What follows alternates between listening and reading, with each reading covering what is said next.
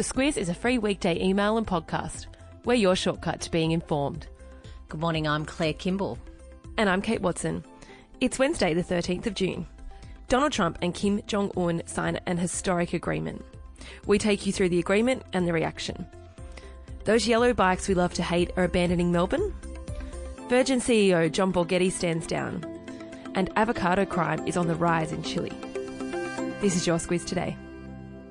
Claire, first up, of course, Donald Trump and Kim Jong-un have met. They've signed an agreement in which Chairman Kim agreed to denuclearization of the Korean Peninsula.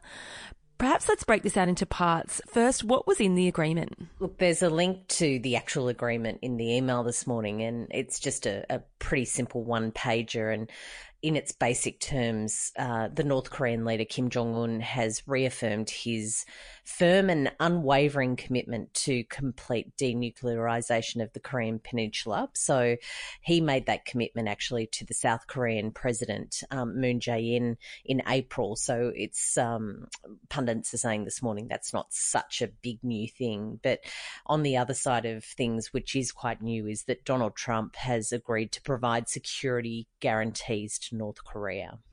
Yeah, and also in the agreement was a stipulation that North Korea will allow repatriation of the bodies of US soldiers who fought in the Korean War. And Donald Trump also unexpectedly announced that he will suspend what he calls war games on the Korean Peninsula.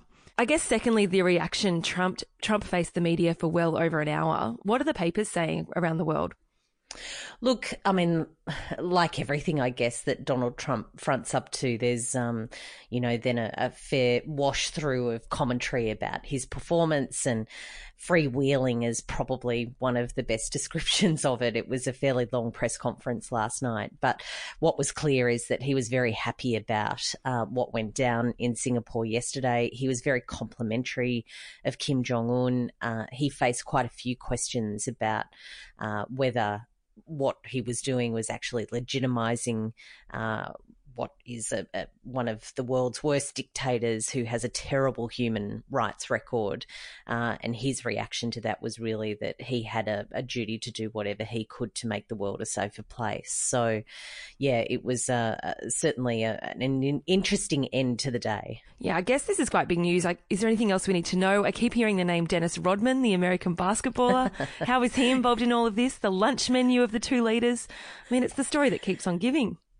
Yeah, and again, there's a good link in the email to those sort of bits and pieces. Dennis Rodman, the very successful NBL player, has actually met Kim Jong-un, I think, 5 times. And he was in Singapore yesterday to offer his moral support. He broke down in tears at one point at the scale and enormity of it all. Lunch looked like quite a nice menu, so good luck to them on that. And yeah, I guess what I'm interested in today is really to see what the North Korean media says about it all. So there's still a bit to wash out yet. Yeah.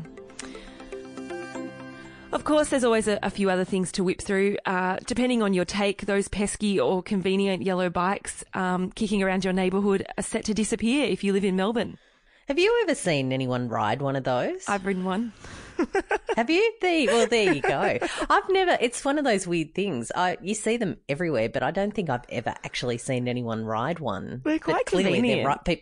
People are riding them because they're everywhere. But yeah, anyway. I'm not sure if I wanted to admit that. But I still think the world of you, I'm sure.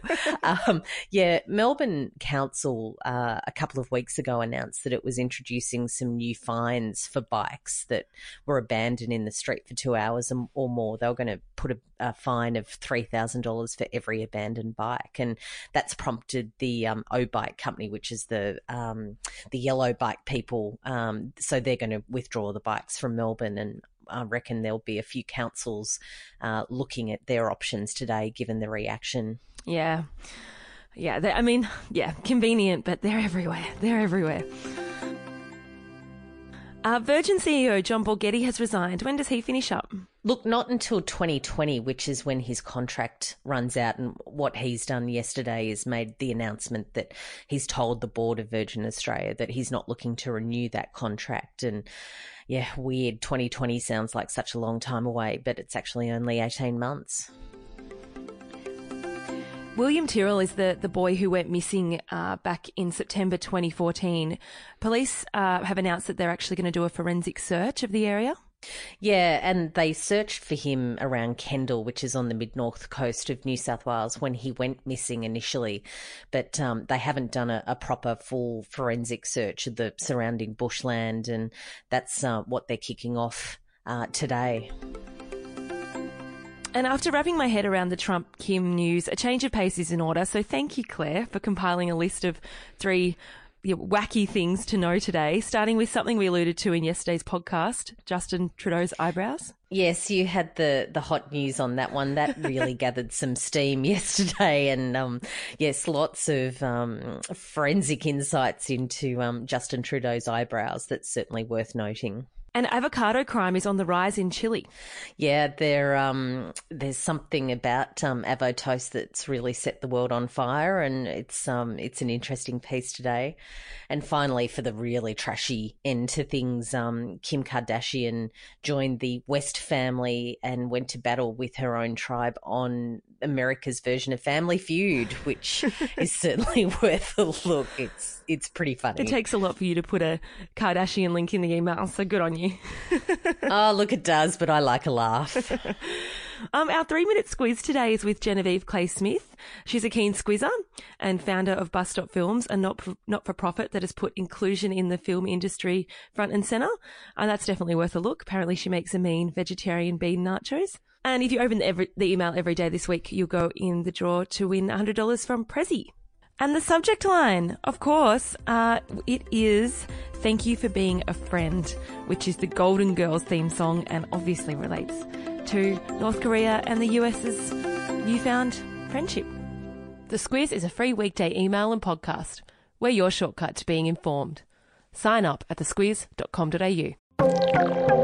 We talk a lot about cybercrime and hacking because almost every day there seems to be some breaking news about another big data breach. But NordVPN can help protect you online, kind of like a cyber bodyguard. It protects your personal and sensitive data while you're online to stop it from falling into the wrong hands. That way, you don't have to worry about keeping your identity and private data safe every time you log on. And even if you make a mistake and click on a dodgy link or open a suspicious email, NordVPN's threat protection will kick in and delete it before it makes a mess of your computer. To find out more and get a great discount, visit NordVPN.com/squiz today.